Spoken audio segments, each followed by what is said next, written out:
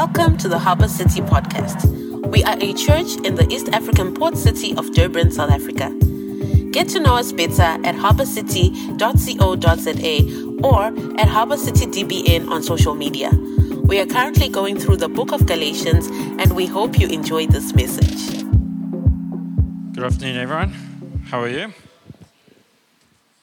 If you don't know who I am, my name is Jamie. My wife and I have been leading Harbour City now for 1 and a bit months. It's very fresh. But we're carrying on with Galatians, but maybe just before that, just to say, I really love Easter.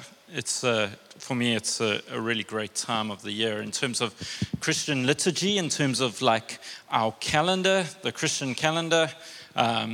Easter is like the big moment.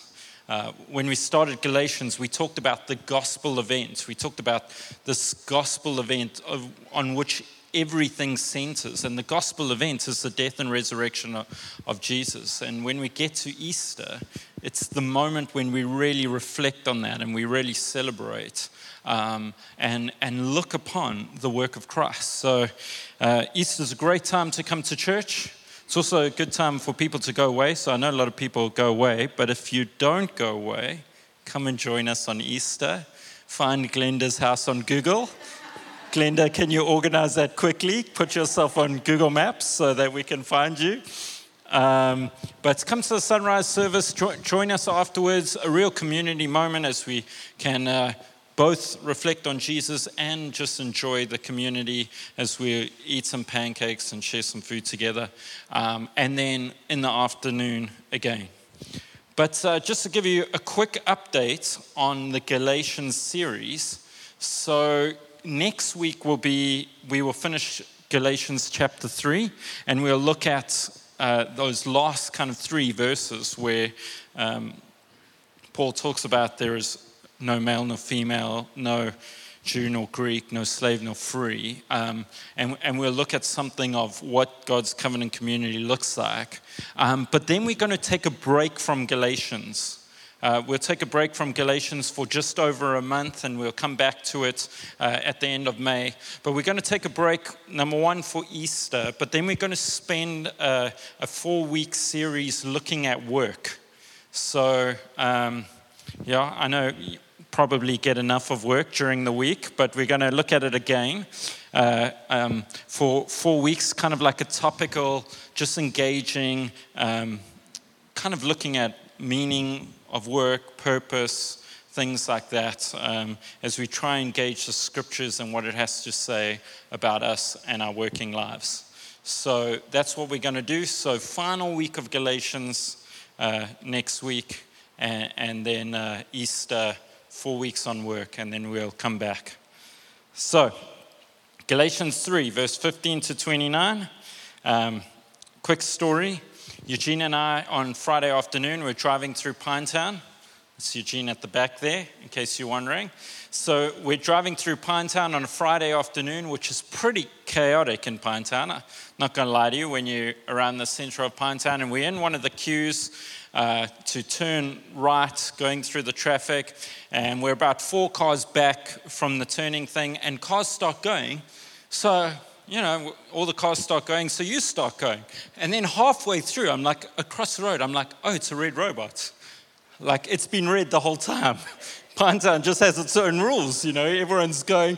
So I'm halfway through, and I'm like, Eugene, I am a law-abiding citizen, feeling bad being the pastor. You're halfway through a red robot. Anyway, so while you're in it, you might as well just go to the end. So I duck through, apologize to Eugene, we make a joke about it, and carry on with our day. But I thought very interesting that we're talking about the law, and I felt like a real non-law-abiding citizen this week. But we're going to look at law and the promise in this passage of Galatians. And if I can just say this week is a little bit of heavy lifting. It's a little bit theological. It's a little bit of a difficult passage. to preach on because it is quite a theological passage.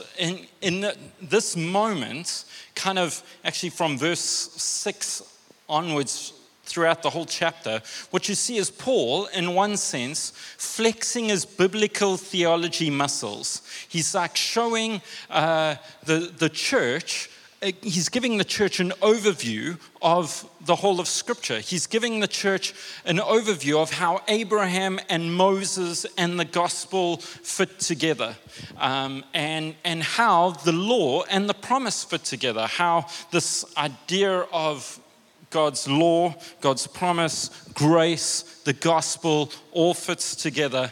And he does that now. He's, in one sense, what he's doing now is he's giving us a bit of a deep look at theology to justify what he's said up until this point. As he's fought for grace, as he's fought for the gospel, as he's fought that people don't dilute the gospel with legalism, he is now giving us a little bit of a theological kind of update.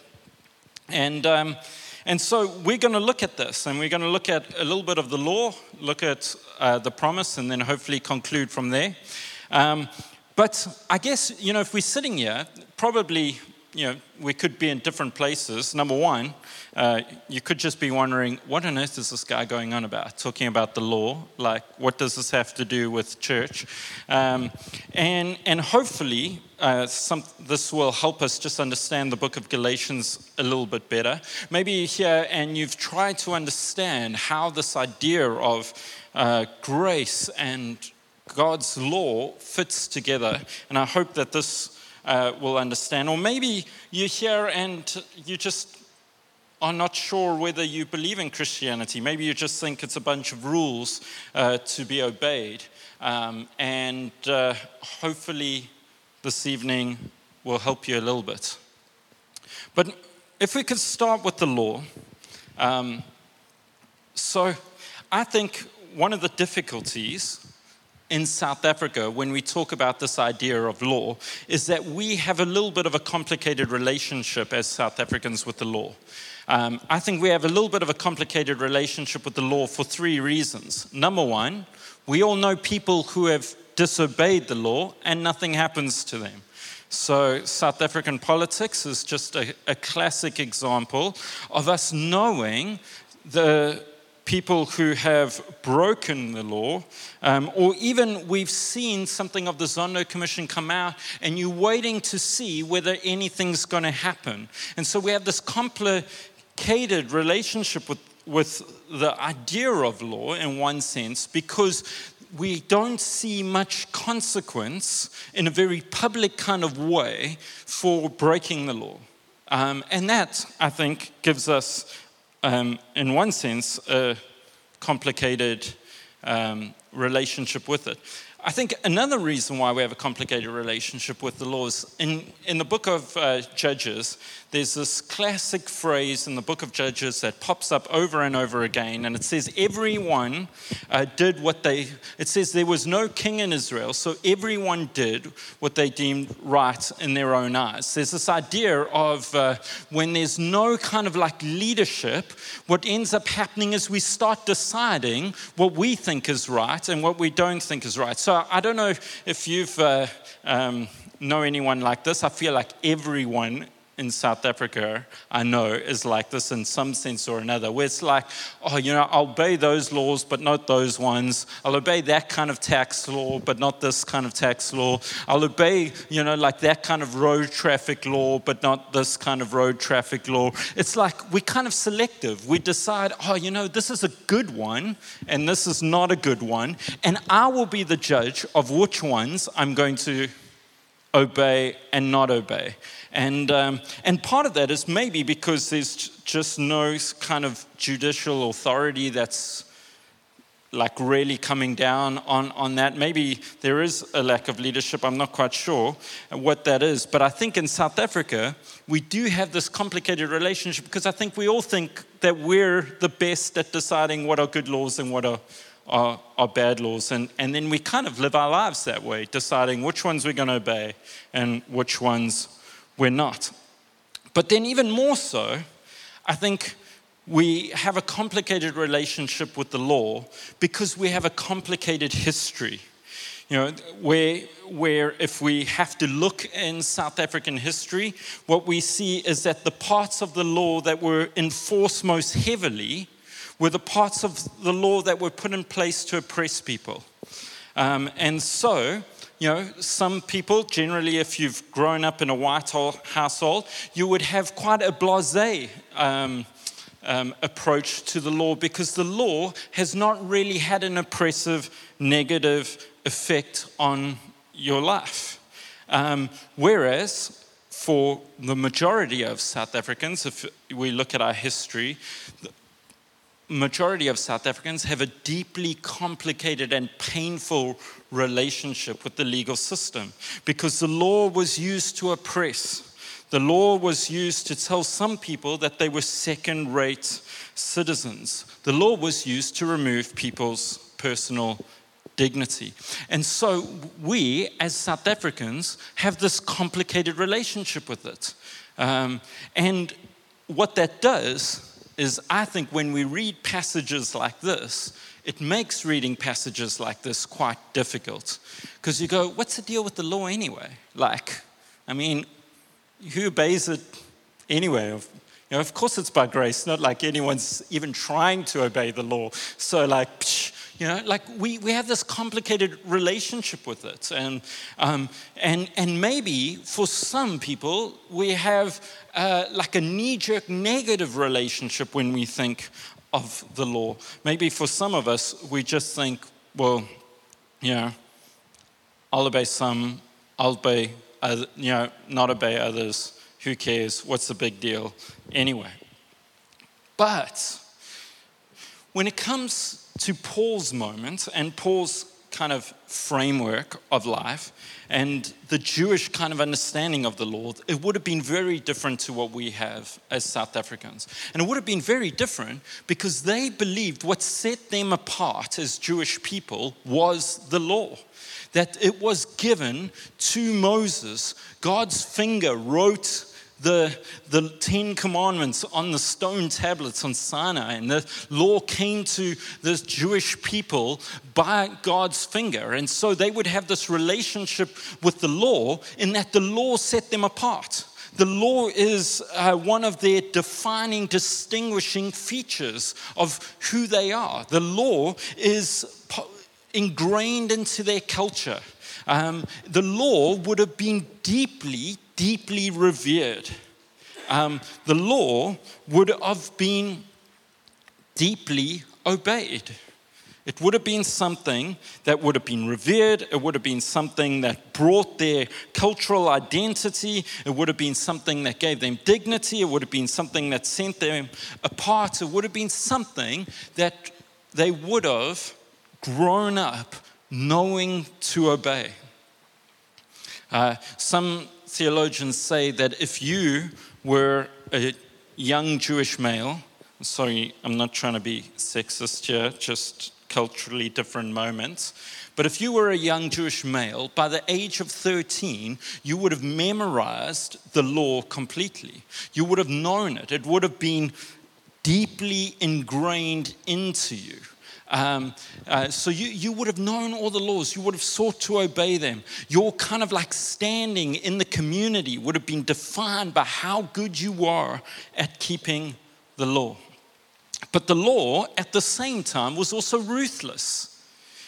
In one sense, it divided people, those who obeyed and those didn't. It was ungracious. It was, the law was this way of executing justice and making sure that the community was living in perfect accordance with God's ways. So the law in Jewish kind of idea was absolutely important and radically revered, which makes it so different from our culture. Like here in South Africa, I don't know how many people I know who know all of South African laws, unless you're a lawyer, number one, who even knows all the road rules. especially if you passed your learner's license a while ago, like probably none of us know all the rules.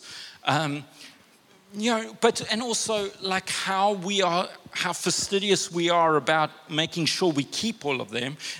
That's probably low in our culture. In their culture, it would have been extremely high.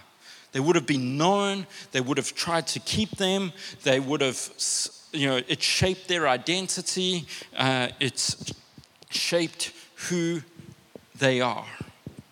Now, what Paul says in this passage is Paul says essentially the law, as we begin to understand the gospel, the law does two things. The first one, he says, is that Scripture, he's talking about the law here, has locked up everything under the control of sins, so that what was promised, being given through faith in Christ Jesus, might be given to those who believe. The first thing that Paul is going to highlight to us is that the law is a kind of prison, which doesn't sound very great right now. But essentially what Paul is trying to say is what the law does is the law reveals to us our sin. And as it reveals to us, we kind of get imprisoned by that, by the fact that as we know the law more, as we see that, as we look at our lives, more and more we realize that our lives are not in complete alignment with the law. If we look at all God's statutes, what actually happens over time is you realize, oh my, I am in trouble. We get imprisoned in one sense. We get locked up. We get bound by the law. So a guy called Ray Comfort always used to say this. He said, one of the things that we do is, in our culture, we all think that we're good enough in some sense. We all think, hey, you know what? I'm living a good enough life. Based on what standard, I'm not 100% sure. Maybe just looking at our neighbor and going, hey, I'm better than you. Oh, move you aside because you make me feel bad. I'm not sure what standard. But what the law does is it brings a standard in which all of us get judged. And so maybe us look at the 10 commandments and we go, oh, you know what? I'm pretty good at all of those ones. Like I haven't murdered someone, so tick, doing pretty well there. Hopefully that's all of us in this room. But like we do that, and then Jesus rocks up on the scene and he gives the Sermon on the Mount. And in the Sermon on the Mount, he says, you know what? Even if you've called your brother a fool, harbored hatred in your heart towards your brother, you've committed murder. Now, I don't know about you, but I've had moments like that. So, chips, I'm in trouble. But we can go through each one, do not lie, okay, well, I've tried not do that, but probably all of us have lied at some point. So now we're in trouble, do not commit adultery, but even if you've thought lustfully in your heart, like you've committed adultery, and now you go, what the law does is it ruthlessly, in many ways, reveals to us our sin. And as it reveals to us our sin, in one sense, we get bound. We get captured. We get caught out. I remember reading one psychologist report, and they were saying you could probably release 75% of people from mental institutes if you could just convince them that their sins were forgiven, that they don't need to feel guilty. The law bounds us in one sense. And that's part of its purpose, which we'll see now. And then the other purpose of the law, which it goes on to say in Galatians, as you carry on reading, it says the law was our guardian, or the word can mean our mentor, our tutor, our schoolmaster. The law was a schoolmaster, a tutor, a guardian until Christ came, that we might be justified by faith. So what the law does is it doesn't only just show us that we're bound in our sin in one sense. What it does is it begins to lead us to grace. It leads us to grace. So even in the Old Testament, what would happen is they would give sacrifices of atonement. They would give sacrifices for their sin. What would happen is as the law reveals our sin, it begins to show our need for mercy, because how are we going to get out of this state? The law leads us to Christ. As we become more and more convinced of our inability to make our own way in righteousness, what happens is we become needy for mercy. We need mercy. The law is like a schoolmaster, like a tutor, like a guardian that for a time serves its purpose to reveal our need for mercy. And as it reveals our need for mercy, it draws us to Christ. The beauty of Christ's sacrifice, the beauty of Jesus' death on the cross can never be understood without the need for mercy, without the need for the forgiveness of sin. The law at its best leads us to Jesus. It leads us to grace. It's through its unwavering requirements of morality and practice that we can't live up to it, that it pushes us towards mercy. It pushes us towards crying for help. What Paul, through this passage, is essentially trying to tell us is that we cannot be saved by the law. We cannot be saved by our works. We cannot be saved by trying to be a good person. We cannot be saved by any kind of effort on our part. As we begin to put our lives up against God's standard, we will always fall short. Tim Keller says this. He says, Christianity and its message of grace it does not weaken the law, it takes the law seriously. Only when we truly believe in grace do we realize how serious the law needs to be taken, that we cannot receive God's favor, God's redemption, God's forgiveness of sin through our own effort. And that's where the promise comes in. Andrew Duke says this. He says, Satan would have us to prove ourselves holy by the law, which God gave to prove us sinners. Then comes the promise. Paul, in this passage, has mentioned Abraham a number of times. And Abraham's a big deal. If you grew up in church, maybe you sang that song, Father Abraham had many sons. I'm not going to sing it. But that, Abraham's a big deal. He's regarded as the father of faith. Genesis 15, that Abraham says because he believed he was declared righteous is one of Paul's central tenets of understanding the gospel, is that God chose his people through a promise, not through the law.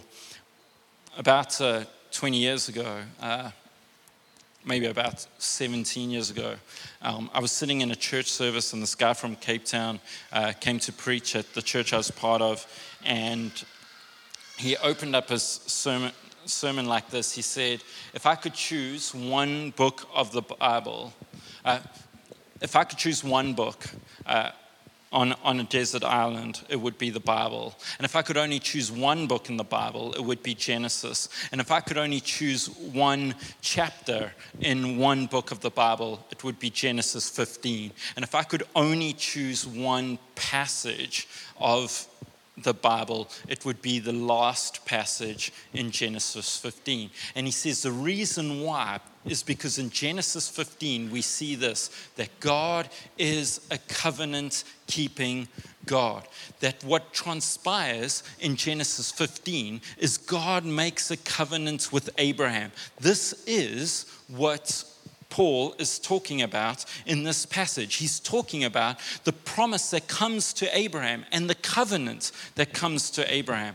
And I'm not going to read the whole passage, but essentially what happens in that passage is that, Abraham's starting to waver a little bit about whether he's going to have kids. God reassures him, hey, I gave you the promise, it's going to happen. And then what happens is he asks Abraham to prepare some sacrifices. They cut the animals in half. They lay them in their halves on the side. And Abraham knows what's going to happen. There is a covenant that's going to be made. And what happens in a covenant is someone will walk through the halves of the animals. And as they walk through the halves of the animals, when they make a covenant, they essentially say this to the other person. They say, may it be to me as these animals if I do not fulfill my promise to you. That is what it is when they're making the covenant.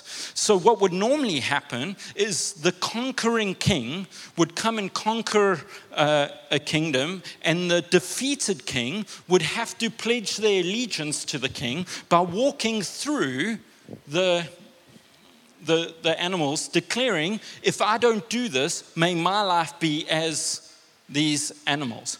The conquering king would never be the one that would walk through. They would never be the one who walked through. I mean, seriously, think about it. They just conquered these guys. They're like, I'm not going to do that. You do that to pledge your allegiance to me. I can imagine what's happening here is this is going on. God is leading Abraham to this moment. I can imagine what's going on. Abraham's thinking, I'm going to have to do something for God. Like, that's what's going to happen. What the story tells us is God puts Abraham to sleep. It's like, you're not even going to be involved in this process. This is all me. This is all me. And when you sleep, I'm going to walk through, and here's the vision, walk through these, and I am declaring to you that be it to me, be it to God, that I would be as these animals if I do not fulfill my promise to you. God, as the superior one, the creator, the King of Kings, the God of all creation, is the one, in one sense, that humbles himself to the point of declaring a covenant with Abraham. He is the one who says, I will fulfill my promise. What Paul is saying here is he's saying what makes God's people was not the law. It was this promise. And it did not come by Abraham doing anything. It came by God's word, by God promising, by God saying, I will do this. What do I need to do? Go to sleep. Done. Done. Asleep, out. You're going to have no process in this. You know what we see as you go through the scriptures is you see Israel's life with God is a bit like this. We're doing amazing, we're doing bad. We're doing amazing, we're doing bad. We're doing amazing, we're doing bad. Great king, woohoo! Terrible king, evil. Like Israel's trajectory as you go through the whole of the Old Testament is not a group of people that are any good at keeping God's commands. But what you see is God fulfilling his promise. He has made a covenant. What you see as you hear the prophets declare over and over again, from the major to the minor prophets, they do not declare, oh, God's law, because you have kept this law, we will do that. What they declare is because God has promised, He has made a covenant, because God has said He will bring His purposes to pass. Paul, in this passage, Paul in Galatians 3 is highlighting that the gospel is the fulfillment of God's promise. What does he say? The promise to Abraham was that his seed, not seeds, not many, his seed, through Abraham's seed would the blessing of God, would the kingdom of God come to the world. And Paul says that seed is Jesus. That in Jesus we have God's promise fulfilled, so that those who would believe in Him would inherit, would receive the promises of God. What Paul says at another point is he says this, for in Christ all God's promises are yes and amen. Paul is telling us, he's saying, in Christ we see the fulfillment of all of God's redemptive plan. And it does not come through works. It comes through grace. I like what Tim Keller says this. He says, it's complicated to try and understand what faith is like sometimes. But he says, faith is a bit like this. Imagine the ground falls out beneath your feet and there is a branch of a tree hanging over and you just grab that branch and hold on.